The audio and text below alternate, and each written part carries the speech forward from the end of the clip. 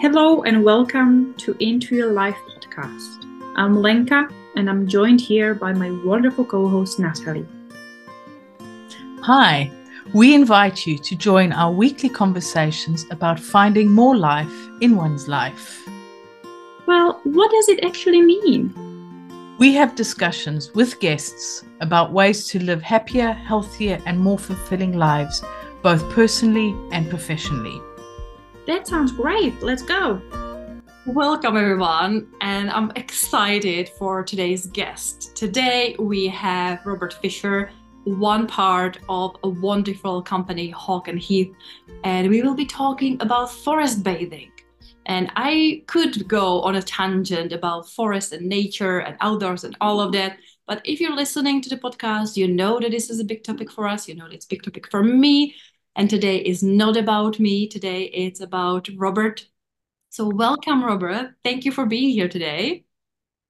Thank you for inviting me. It's lovely. I've been really excited actually today to come in and have a chat. We've Any been opportunity. Guys to come on for about, I think, a year since I started having conversation with Alexandra to come on. And she's like, well, Yeah. we're doing this app and we're doing this book and we're doing this. Oh, yeah. I'm so excited to finally You've actually diverted me from my book. It's the tricky chapter 2, honestly. The other chapters are fine. There's this really tricky chapter 2, all about setting intentions and how to do that based around forest bathing, because that's not part of forest bathing. It's something we feel is really, really important. The more business people we worked with, this idea of their brain is racing at the point when they arrive. So we thought, how are we going to slow people down? Because those of us that love nature know being within it and being slow and being mindful and we get it. But if you come out of Leeds, come out of Birmingham, or come out of, and you walk into Sutton Park, where we've run things with several charities down near Sutton Coldfield, they are there and they're just buzzing, talking, really worried about what am I going to do next, and I suppose we've got to go and do this, have we? Go and talk to a tree. Do you want me to hug a tree? Do I need swimming costume on? All of that. And then it's that, how do you slow and stop being like a spaniel, I would call it, and actually be that quiet, gentle person. So chapter 2 is all about how to trigger being calm and being focused and being aware of what's around you when it's the last thing. Most ambitious, dynamic, busy people who love what they're doing. They love their job, they love their business, they love what they go and they love their, getting in 9 to 5 and working. They enjoy it. It's fab. It's great. It's stressful. It's difficult. I've got so much to do. And then suddenly I'm saying, would you mind slowing down? How do you take a child who wants to run at 100 miles an hour to actually slow and be gentle and calm? We run lots of different sessions with people in the Scouts and Cubs, and you take out 25 sort of brownies or cubs, and they want to zip round, they want to climb a tree, but actually they get mental health. Children get mental health totally. And you say, this is all about mental health. So just do what we're saying. Comes from Japan. Let's try it. And that's brilliant and fab. So we have much need to forest bathe ourselves in order to keep us calm and focused in on our business development.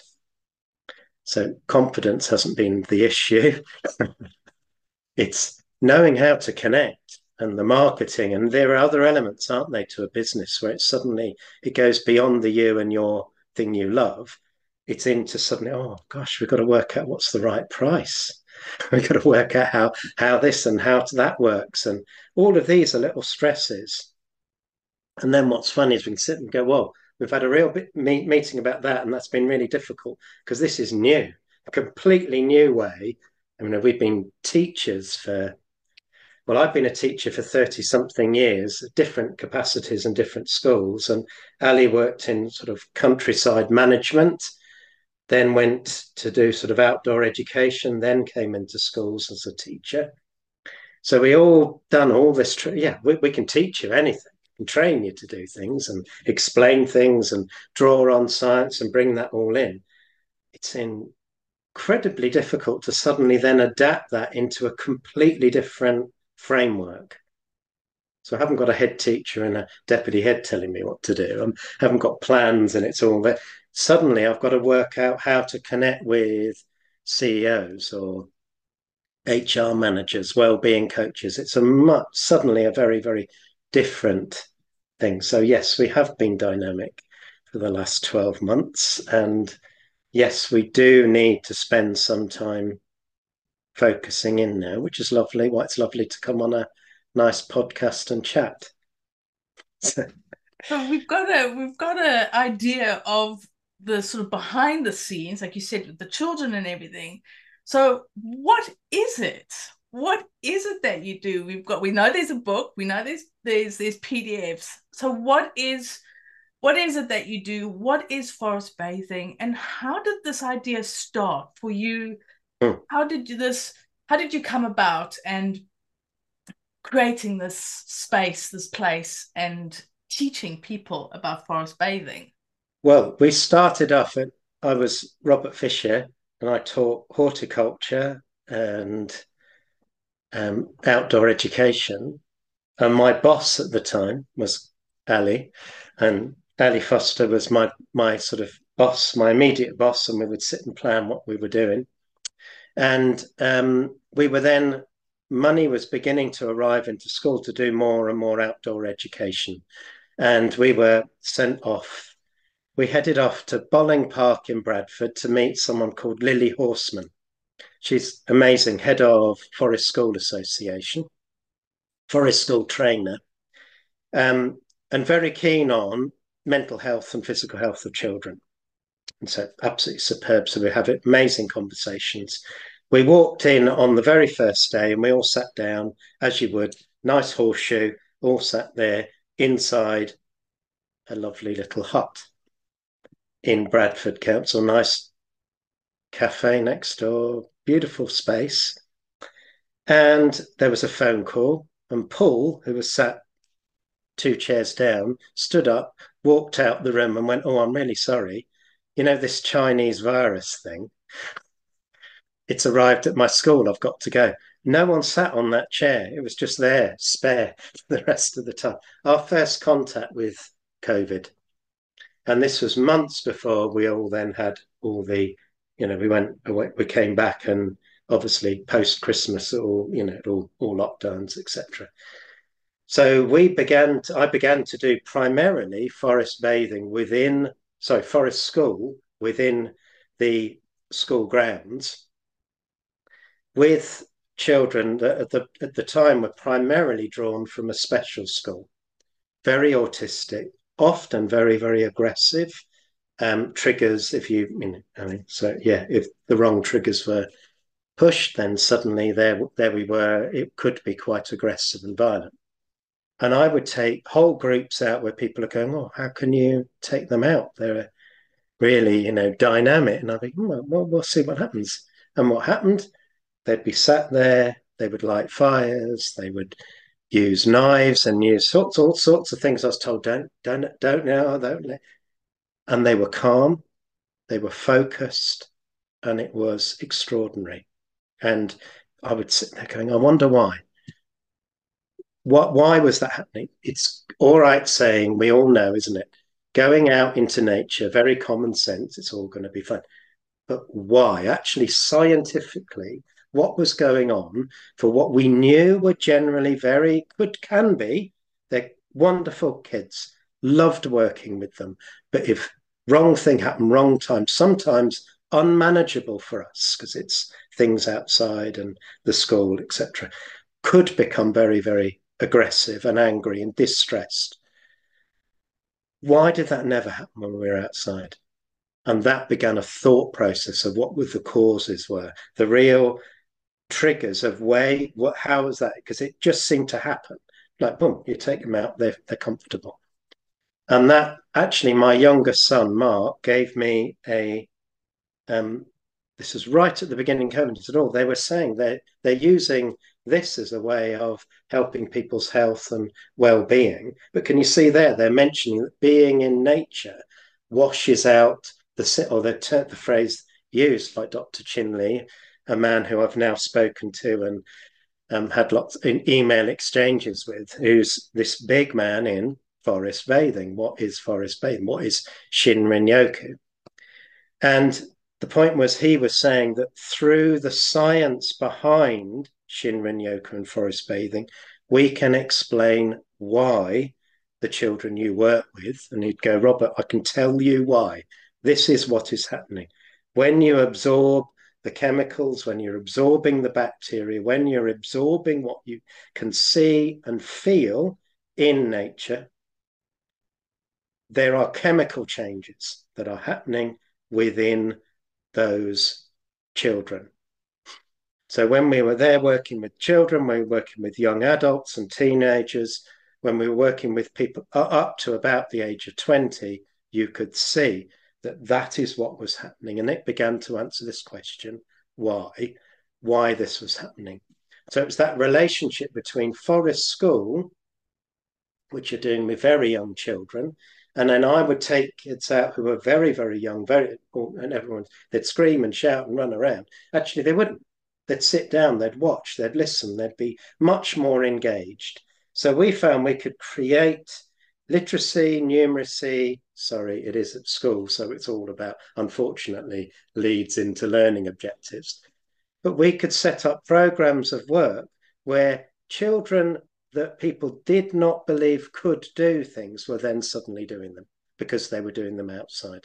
And this was the science behind forest bathing, this Japanese therapeutical technique that started by pure chance in the 1980s. And it was, they had a fantastic Zoom with 4 very, very people in the Japanese government, as was, and Dr. Chin Lee, where they literally just laughed. It was just something it just came like, he said, it's like he walked into work, did the health minister, and said, oh, let's send people outside and see, does that make them feel better?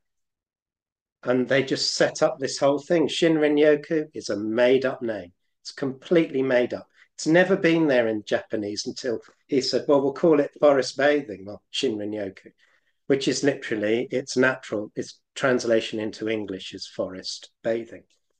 The sort of Shinrin means wood or forest, multiple meanings within Japanese. The Japanese language, every symbol has multiple meanings. So it's beautiful for poetry and gorgeous to look at. So fantastic art, beautiful in terms of its emotional power. So you have Shinrin, which is wood or forest, and then bathing looks a little bit like a house with rain coming on it, because effectively it means to stand and receive, like having a shower. So you're showering yourself in the forest atmosphere, immersing yourself in it. We just thought it would do people good. So excellent.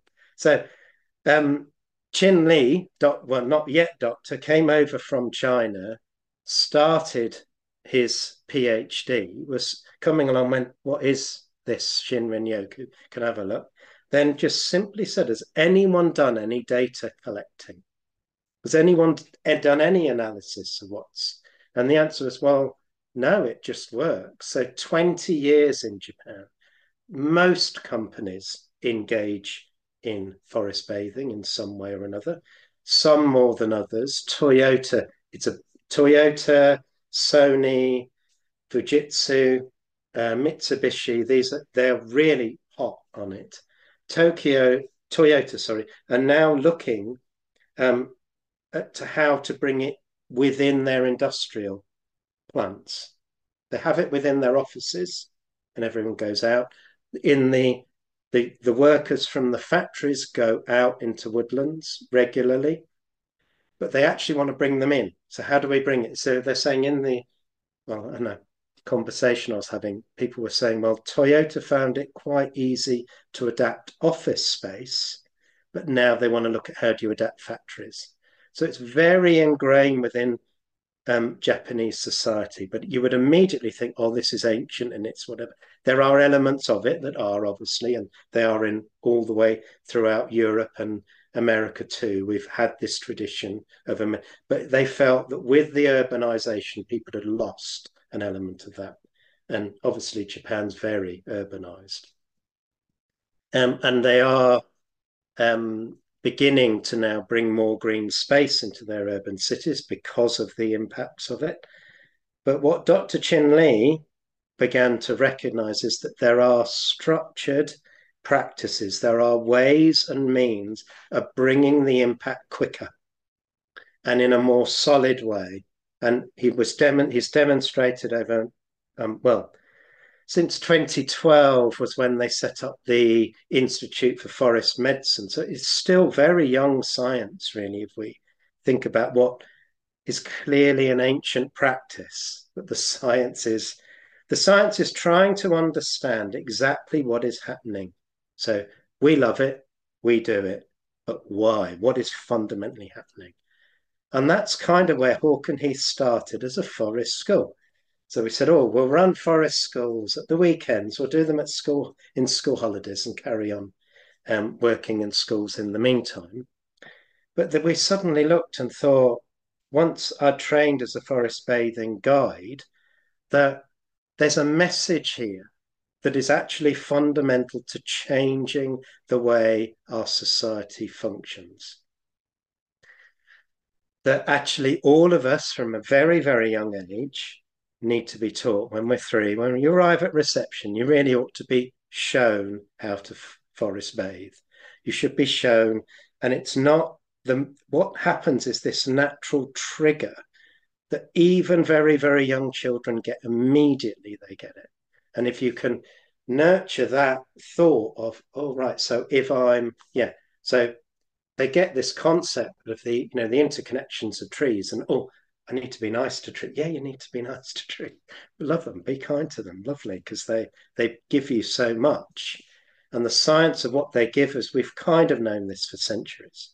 Humans have known this for centuries. But our disconnect into urban spaces, this techno-stress, as the Japanese termed it, for us, we talk about burnout, anxiety, depression. Very high in inflammation in our bodies, low immune responses, issues with blood pressure, cardiovascular, and blood sugar. Blood sugar's my story.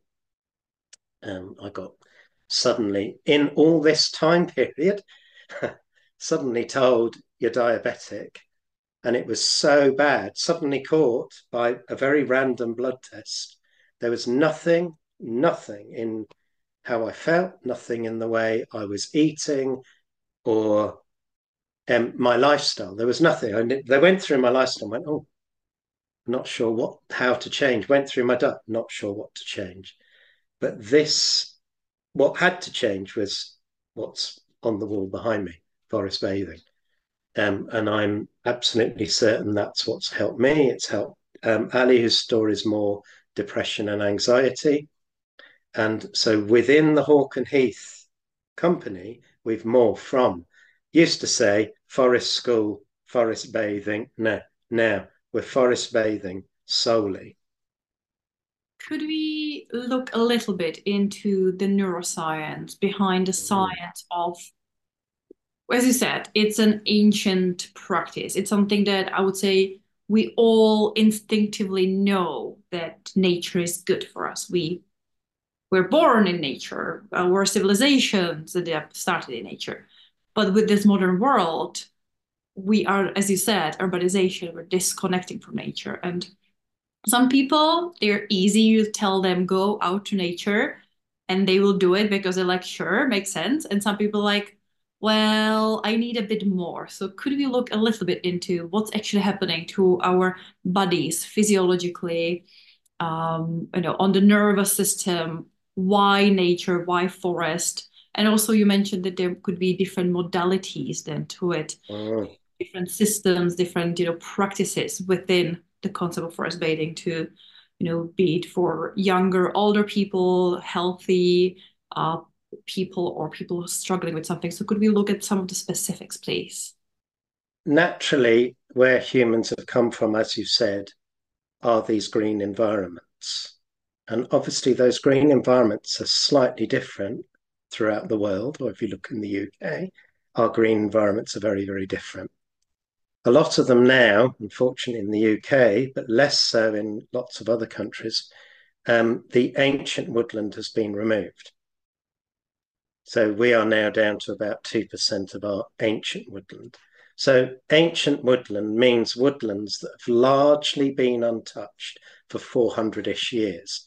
That gets even more complex if you take a place like Yorkshire, where ancient woodlands were often then used for, logged and used for the last Australian Revolution.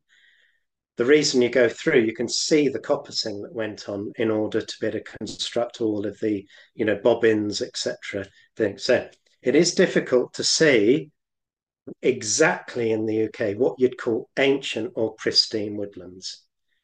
But green spaces, and the key is green, that chlorophyll green. Now we know that green varies greatly in colour. And if you go out now, this is the thing, I take people out in January, people would think our woodlands now are primarily brown. They're not, they're primarily green, even now. So you can go in now and there is loads of holly, loads of ivy, loads of yew and conifers. So a good mixed woodland, that is what we're looking for. But also when we look at the what I'll go on to describe is these scientifically shown and the natural neurosciences.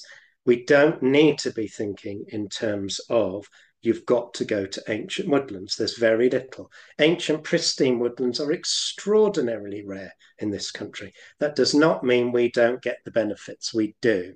So if you go to Saltaire, which is near to us, we have Roberts Park. Lots of people will talk about Roberts Park. And when you walk in there, some I'm not exactly sure who it was, but they've sent tree hunters, plant hunters all over the world in the Victorian times, and they've gone, oh, bring us anything interesting you can find. So you go into Saltaire, you go into loads of British parks. There are extraordinary trees and shrubs and plants from all over the world. They are perfect to go to. So when we did our forest school training, I said it was Bolling Park in Bradford. Bolling Park is huge. It is massive. It is full of some of the greatest trees. Honestly, I could take you to there.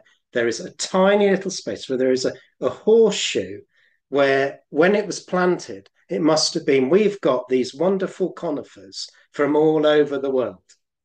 There must be 40 of them or so, and they planted them in a horseshoe.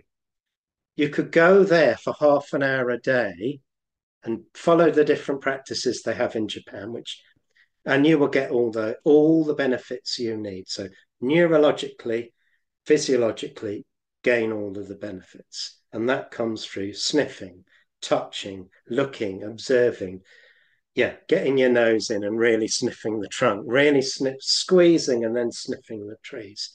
And what was extraordinary, I took a group of Bradford Council workers for Better Place Bradford there. And they all arrived and they're all quite sober and quiet and all whatever. Within 5 minutes of all sniffing the different trees, they were all giggling because the phytoncides, these are the chemicals that trees, all plants, ivy, holly, all plants. I'm assuming grass does. I think every plant does. All plants produce phytoncides, and they're all slightly different. Hence the essential oils, and essential oils are all different. And that's a wonderful rabbit hole to fall down in order to bring them home, because you then sniff. And what you do, you're sniffing the phytoncides, you're sniffing what trees produce as part of their immune system. All those the chemicals that they are producing are fighting off what they perceive as possible threats for themselves. What we now know is they communicate and they release it at different times. So I do wonder whether suddenly Robert brings a group in and we start sniffing one tree, and that tree says, oh, got a bunch of weirdos all squeezing me, and they start releasing even more, because that's precisely what happens when deer come in, and if they start eating it, the others produce more and more of all those different chemicals, which to the deer makes those trees then, or those plants, not taste as nice. So they then move on. Hence the grazing plants move on. Grazing animals move on. So when we go in to sniff, of course, we are sniffing all of those, and each one of them smells different. So they're ones you'll like and ones you won't like, but they are all having a big impact on your mind and on your body. And without a man, woman, and there were a couple of children, they were all giggling and laughing and smiling. They changed. They were suddenly gone from quite sober, quiet professional people into a bunch of giggly little schoolboys and schoolgirls having a great fun. Come and sniff this. Come and sniff this one. That's my favorite. So the social element of forest bathing is what I love too, although we would generally urge people to do it in quite a solitary way. They were very dynamic in there, but you're learning and you're feeling, and big impacts on things like anxiety and depression. In terms of depression, I've got piled up here a big wodge of it's metadata in Japan, where they've analysed from all over the world different things. So it describes in there where they perceive that people that have suffered from depression who engage consistently in forest bathing are 50% less likely to have a recurrence. And there is not a drug out there that will have that kind of an impact. I think that's an extraordinary thing to better say. They also have loads of different research projects all over the world where people that require counselling, and we all do at some stage in our lives, if they do the counselling and forest bathing at the same time, the counsellors and the patient, the person that they're working with, they all say it works better because they're forest bathing at the same time. So while they're thinking, while they're talking, they're sniffing, they're absorbing. The green has a profound impact. Chlorophyll green has a profound impact on our mental well-being because it's a reminder of the ancient worlds that we came in. If you actually use green and paint walls green and then put lots of plants in, it does the same thing. It's triggering.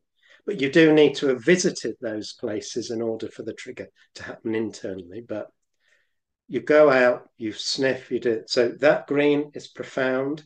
The sniffing of the chemicals, but it's not just phytoncides. There's lots of the old friends hypothesis of being in nature. So the old friends hypothesis is this concept that phytoncides and the bacteria, the viruses, the fungi, you're absorbing them. A lot of them your body actually needs. A lot of them your body doesn't want. So the ones that you need, oh, brilliant, we'll use you, come in, you boost our immune system, you increase actually our sense of happiness, help us to deal with anxiety and depression. But the ones that you don't want, your body fires up your immune system. That will also aid increases in things like cytokines to identify the inflammation. You go in, you deal with the issue, and then it shuts down. So one of the things that occurred really with COVID was this idea of cytokine storms. And they do happen, and we all have them. We have them with flu, etc. So some of these very powerful viruses that attack us, like flu, like COVID, what happens there is that your body keeps producing the cytokines because it is unaware you've dealt with the inflammation. Your body fights itself. Obviously it's not pleasant to talk about that whole time period that we've gone through, but what was found is that people that forest bathe, people that spend a lot of time outside, some of you will, lots of people do it without knowing they're forest bathing. They're just out, they're calm, they sit, they look, they what. That's what it's all about. But what happens is that your body learns to, it escalates your immune system, you will fight off what it is, and then it calms down. So you don't then get the cytokine storms. And generally, Professor Ming Kuo from University of Illinois stated that what forest bathing does is delay death, which are wonderful. I very rarely quote that, but she said in particular, what's important to understand is cytokine storms are extraordinarily rare. They're not rare in the population. Generally, unfortunately, our urbanized population, it's not rare. But for people that forest bathe, it is incredibly rare. So psychologically, neurologically, it returns you to where we should be.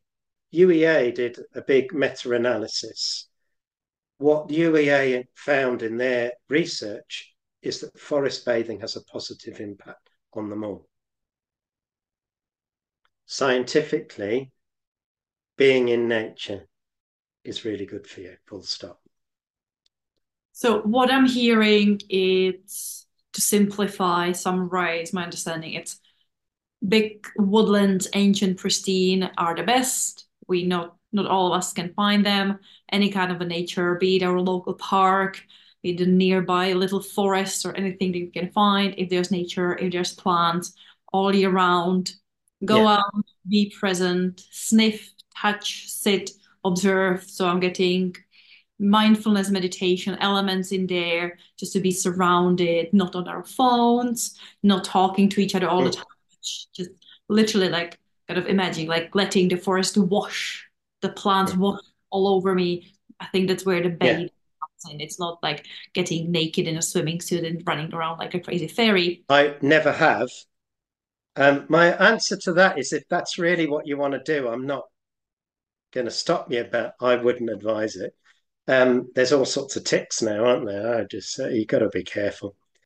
So you can go as a family, and you can make it dynamic. You can make it enjoyable. You can go out with your mates and sit around and have a laugh. Please just get out.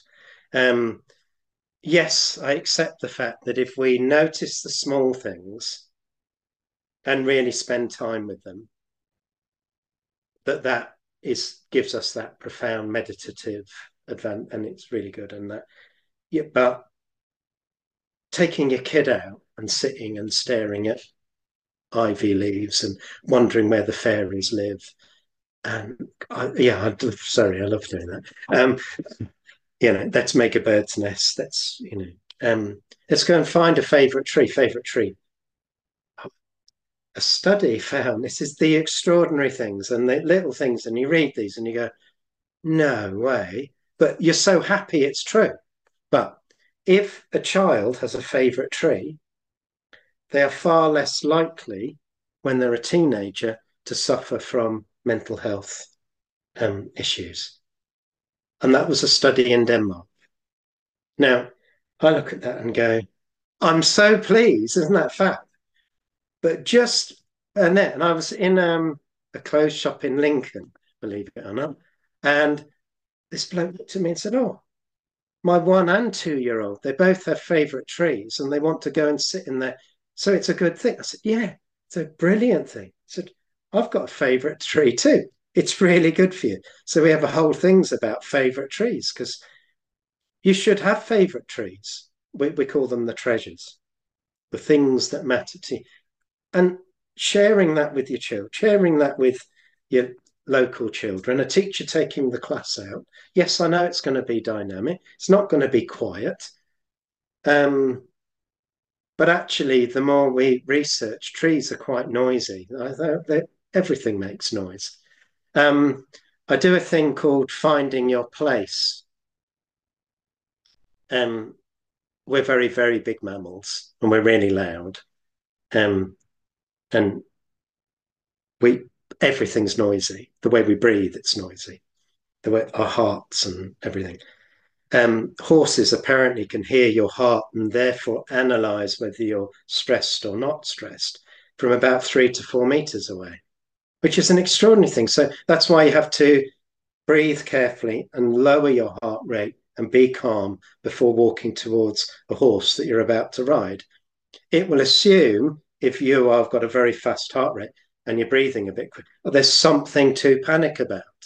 They're integrated to humans, like dogs and are very integrated to us. They're very aware of our emotions. So we have to control them, which is why we talk a lot about breath and breathing, nasal breathe, please nasally breathe all the time. Natural movement, natural breath, breathing through our nose. We are not an animal that should be breathing through our mouth. We drink, we speak, we eat through our mouth, we breathe through our nose. Nasal breathing. And that's when you absorb the chemicals, the bacteria, the fungi, the viruses in the woodlands or your park or by the canal bank, river bank. I think we commented today, didn't we, Lenka, on somebody's had a big waterfall and how wonderful.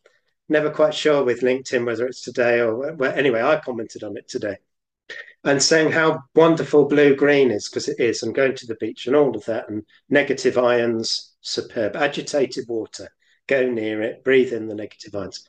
This is where you need to be breathing them in.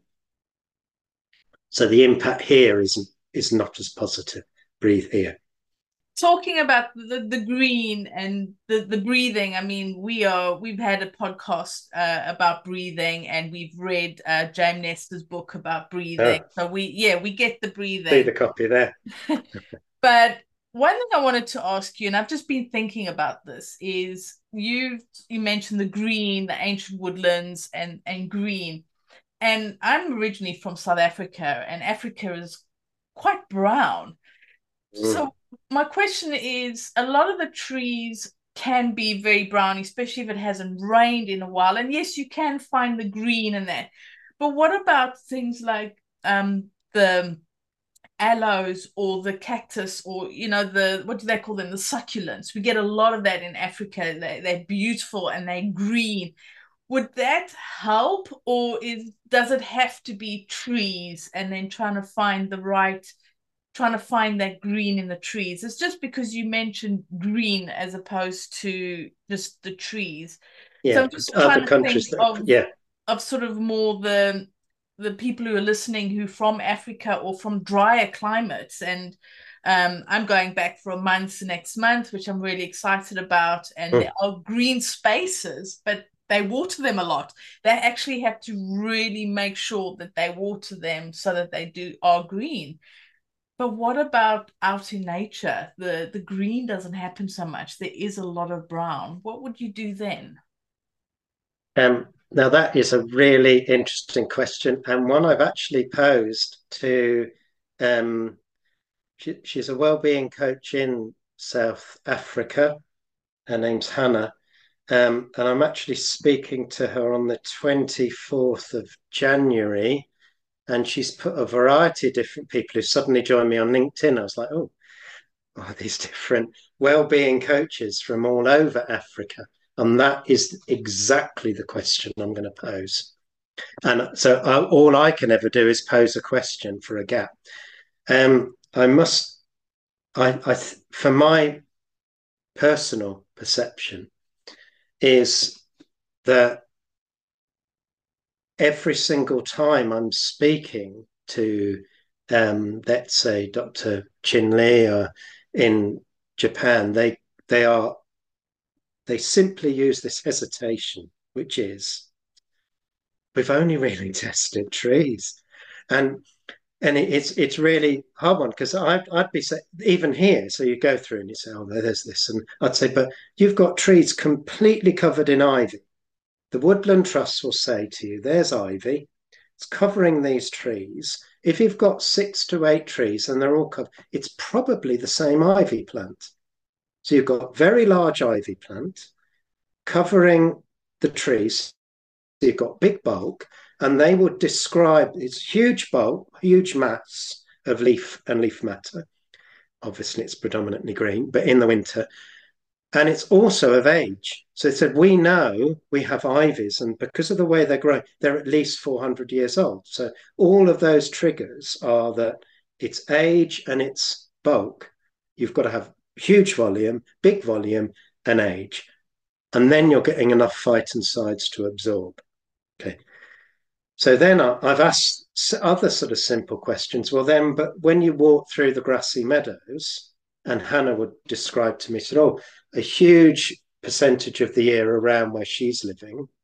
And I'm sorry, it's in South Africa, and it's not Cape Town. It's a bit, but anyway, my geography of South Africa is limited. But she was saying around where we are, there aren't a lot of trees, but what you've got are huge meadows, and they're often full of wildflowers. And for the vast bulk of the year, they're predominantly green. She said, I know personally, we haven't got the testing machines out there, but if I go and sit in there, then I feel amazingly wonderful, happy, joyous, all of those giggly responses, all of that. So my instincts are, it's not just trees, it's not just plant, it is plants, it is more broad, it isn't just that, but it is related to chlorophyll. So I've then asked the question, right, so what happens when you live in countries where there is the predominance of brown? So I've flown into Chicago and you've looked at it and it is predominantly brown. There it is, it's all brown. So what happens then is that where in hunter-gatherer times they would have moved? So is that part of this process where in the past the hunter-gatherers, they moved, didn't they? So if it was that dry season, well, on the whole, you didn't hang around then, did you? You moved. So I don't know. And do you know what? That's that frontier of science where I might need a bit of confidence coach building here, but where you have to just go, well, hold on, wait a minute. We don't know. I genuinely don't know. So is this green? Was that the trigger for, right, now let's move? Was that the hunter-gatherer flow? Was that, if we looked at and analysed that, are we looking at the flow in the same way as you might now look at how do the animals are moving? How are the birds moving? Is this the triggers? And then that's that whole thing of, oops, do we need to then rethink the whole issues of that? Like you say, you end up having to water a lot or what have you, or maybe that's the forest bathing indoors solution, and etc. I would just say be careful when sniffing a cactus. Yes, I would be incredibly careful. But so I think that's that frontier world where it's wonderful that we can be in it, because we often talk about the frontier as being like space or the whatever, but actually, do you know what? Around us, there are many, many adventures we should be having to truly understand the science of the world we should be living in. Or as Neil deGrasse said, it's far better, far quicker, far cheaper, far more moral to terraform the Earth than it would be to terraform Mars so we can move there because we've destroyed the Earth. I also think that it's the different climates, different ways of living, there's different people. I mean, if you think about the deserts, the Bedouin, they just go, they travel a lot, and it's about finding those oases that they can find, and but they can go for ages just sand. I mean, there's no green. At least in Africa, you can find the green, even if it's a blade of grass, but in the desert, it's brown. So it will be interesting to see as time goes by and you ask these questions, is forest bathing more than just the green trees? Because it's come from Japan, and obviously Japan has the green trees. Maybe if it had come from Egypt, it would be the beach sand that would be the forest bathing. But I would like to think, and this is just my personal opinion, and just me, is having seen those trees in Africa. I mean, you get the baobab tree, which looks like, well, the folklore is that God got angry and he pulled out the tree and he put it upside down because nobody was appreciating the leaves. And it looks like a tree that has been turned upside down. Yeah. But these trees, you can have 20 people holding hands, stretching around it, and you can't even get around these trees. I mean, they are ancient, and there's got to be something in that. And I think that any plant that gives you that joy, or calms you down, or breathes in something, just being out in nature, whether it's a desert or an ancient forest or by a waterfall or the seaside, I think it can all give you different things, and that appreciation for just slowing down, breathing through your nose, and just taking time to reconnect with being human. But it will be interesting to know what answers you get. And obviously, I'm going to go around sniffing trees in South Africa when I go back. You need to. I'll skip the cactus. But I have had that experience with cactus, and you can eat them. They're lovely. But there's something popped into my mind. I was in Paris in a park, and there was, I believe they called it the cedar of Lebanon. But I feel that actually the tree isn't predominantly in Lebanon. I think it's more in Libya. And it had the most extraordinary and powerful scent of any tree I've ever. It was extraordinary. It's the most powerful scent. So maybe you may have fewer trees, but those trees that you go to have a stronger scent, stronger phytoncides. The stronger ones, so yew yews in Britain have extraordinarily powerful phytoncides. If you sit underneath a yew tree for a couple of hours, there is the strong possibility that you'll hallucinate. They're that powerful. They believe that's why Druids began to think they were a source of incredible power, and they were eternal and immortal, and because they do live a long time, and you can't tell, they don't have rings in the same traditional sense, but they're incredibly powerful. This cedar of Lebanon, I believe, I'd have to double check, I'll get back to you about it, but it was extraordinary. I mean, the smell was absolutely extraordinary, and it was really loved by ancient people for populations. They used it a lot in medicine, etc. So I wonder if you get these oases which are full of much more powerful phytoncides. Well, it also gets our listeners, thinking. Yeah, pondering and thinking, yeah. Get them out there sniffing and seeing, because we have listeners in different parts of the world, and it will be interesting to see what they are experiencing and what they think or feel. So listeners, go out there and sniff and let us know from different climates. But do you think it's also, there's another thing.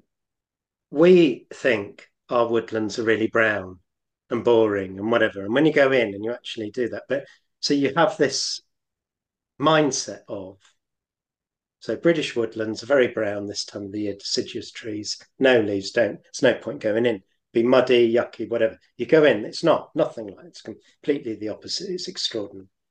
So we have images, don't we, as soon as you say, oh, hot countries, somewhere like, oh, Spain, whatever. Well, you go to Spain, you go to the Alhambra, it's 40 degrees, but the woodlands there are absolutely stunning and extraordinary. It's not necessarily hot countries. I think it's dry climates where they have a lot of drought, where they don't have a lot of rain. But you can have a mindset that there's they're not going to be anything. There's not a lot going on. Nature's going to be a bit diminished there. And actually, when you go there, it's not. It's exciting and it's invigorating and it's extraordinary. I'd forgotten about the woodlands in Spain. I'd forgotten about the quantity of nature that can be there, because in my mindset, it's, it's all going to be like a desert, isn't it, down there? It's all so hot, and it's whatever, and it's nothing like that once you get there. So I think, yeah, we need to talk about what are the treasures where we see them and move away perhaps from some of the mindsets. Yeah, so Hannah was telling me, no, if you come out here, you'll be quite surprised how dynamic and extraordinary the landscapes are here. And they vary over the months, but I believe, she said, I think actually it's right. This is where the forest bathing, which is where we all, it's a bit of a misnomer. It's nature bathing, really. It's going out into those that matter to you and are your spaces.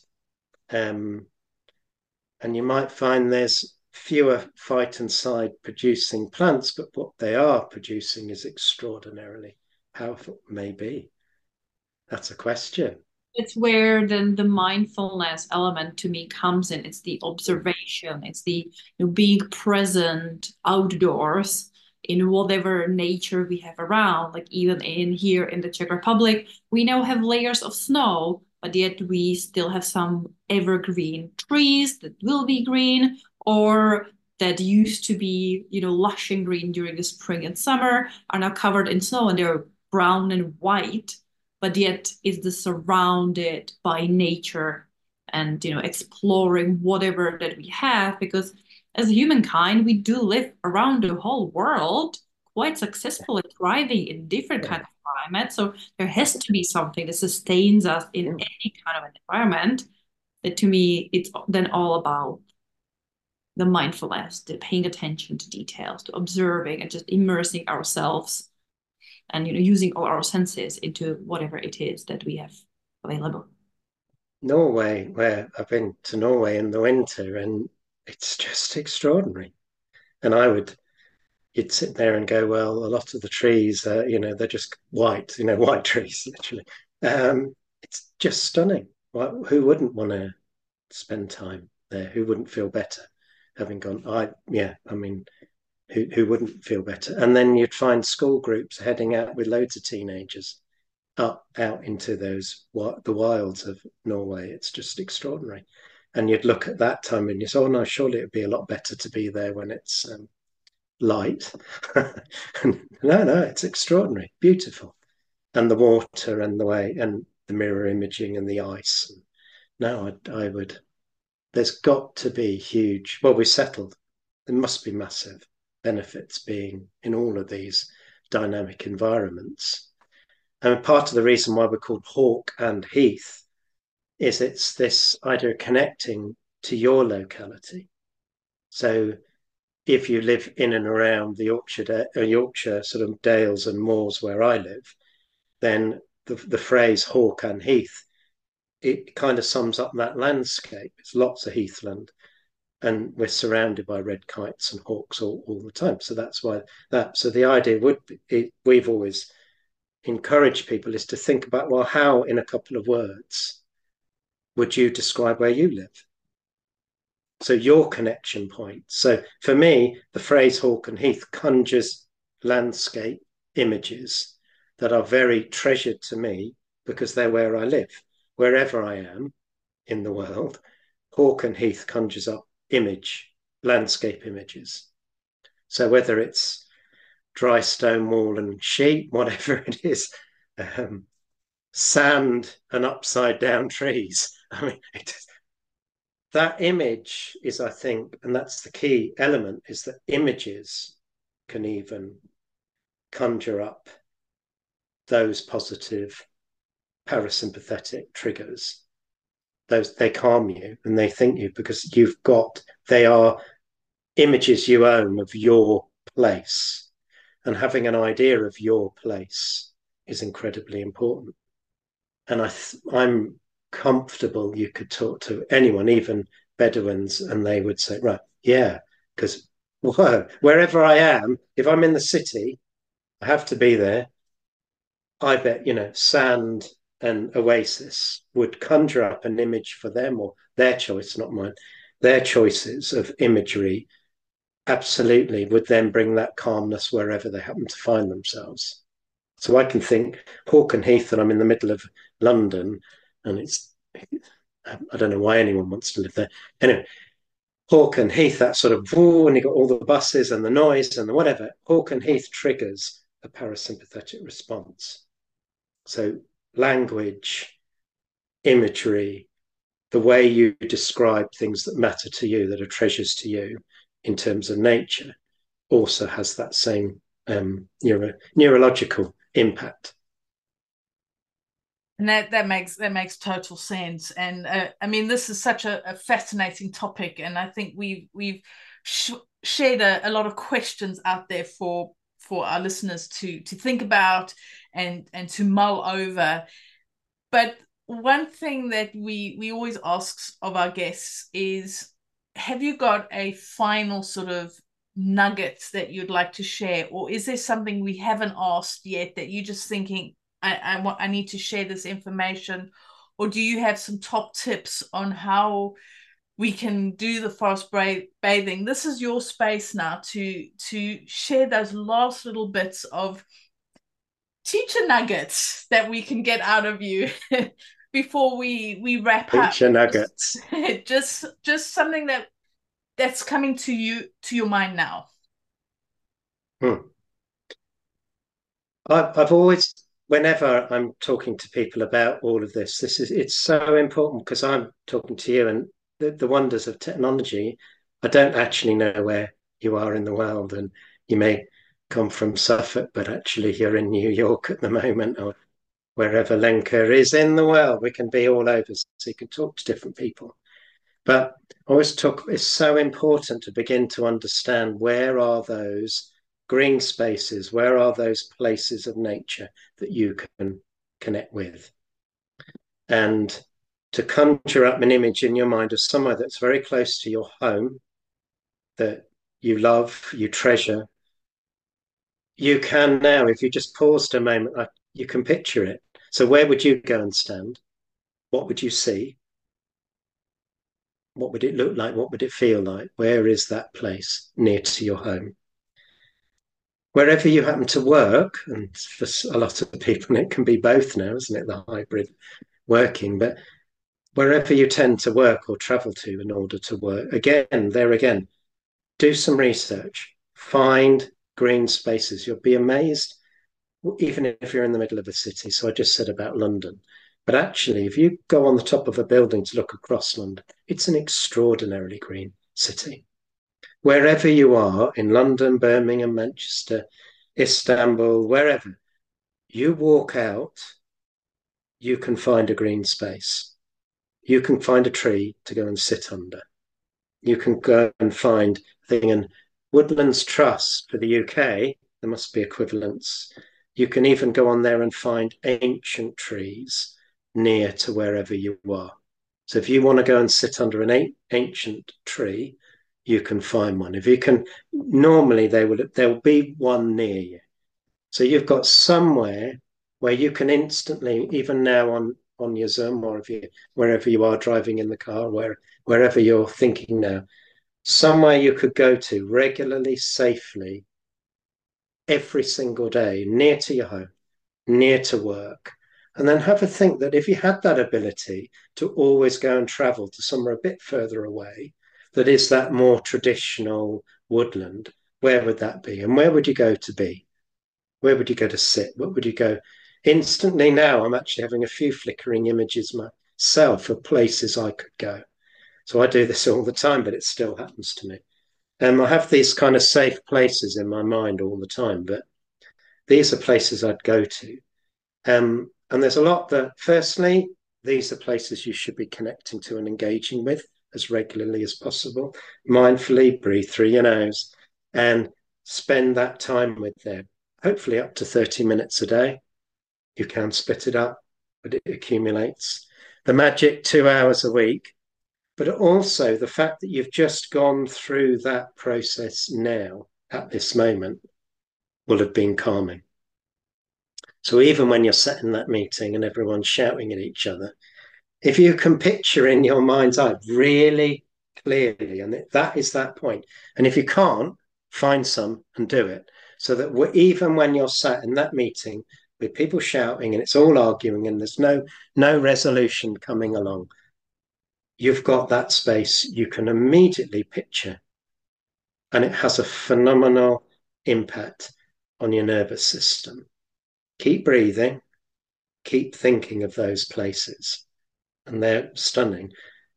As we connect to those places, there's much bigger story that can then come from that, because I think that reconnects us to the world. And if we can reconnect to the earth, we can start thinking about terraforming it, which I mentioned earlier. These different acts of kindness you can do to these places, the litter collecting. There will be people that meet there to look after those spaces, so join them every so often and do a little bit once or twice a year, that little bit of payback all the time to the world, and that reconnects us to the planet. And if we then want to nurture it and improve it, and it all, that's where we can then engage to do that. A lot of the issues that we face in this world, actually, the answers are already there, and you can conjure them now. And if you can sit and you can feel it, then that's good for you. It's good for your family, good for your community, and ultimately good for the planet. And that is well worth the nuggets, those really, really good advice, good tips, and something that is practical and that we can all start to do if we haven't already. And so thank you so much for that. That makes a lot of sense. Simple tools. I love simple tools because simple they work. So how can people find you? They're now thinking, wow, I need to speak to Robert to find out a bit more about how can I go about this. So how can people find you? Now, Hawke & Heath, we have a website called hawkeandheath.co.uk. Hawke & Heath is also on Instagram. I will promise you, we're going to have videos all about spaces that are predominantly brown and how good they are for you. Because our aim within our Hawke & Heath Instagram, you'll begin to see we're trying to spread where we are working. We're talking to lots of other guides. All these people, there's so many people out there with real sort of nature connection, and we're beginning to talk to them. So hawkeandheath.co.uk, you'll begin to get from our website a concept of where we're all going. Just put Hawke & Heath on your app store. You can download it, have a look at it. You'll see the free content. Hopefully you'll like it. hawkeandheath.co.uk, Hawke & Heath on Instagram, Hawke & Heath app, and then one more, Hawke & Heath TikTok. We do fun things. We've got an Etsy shop as well. And I know there's the big teacher thing coming out where we've got loads of PDFs and stuff, and we're adding to it all.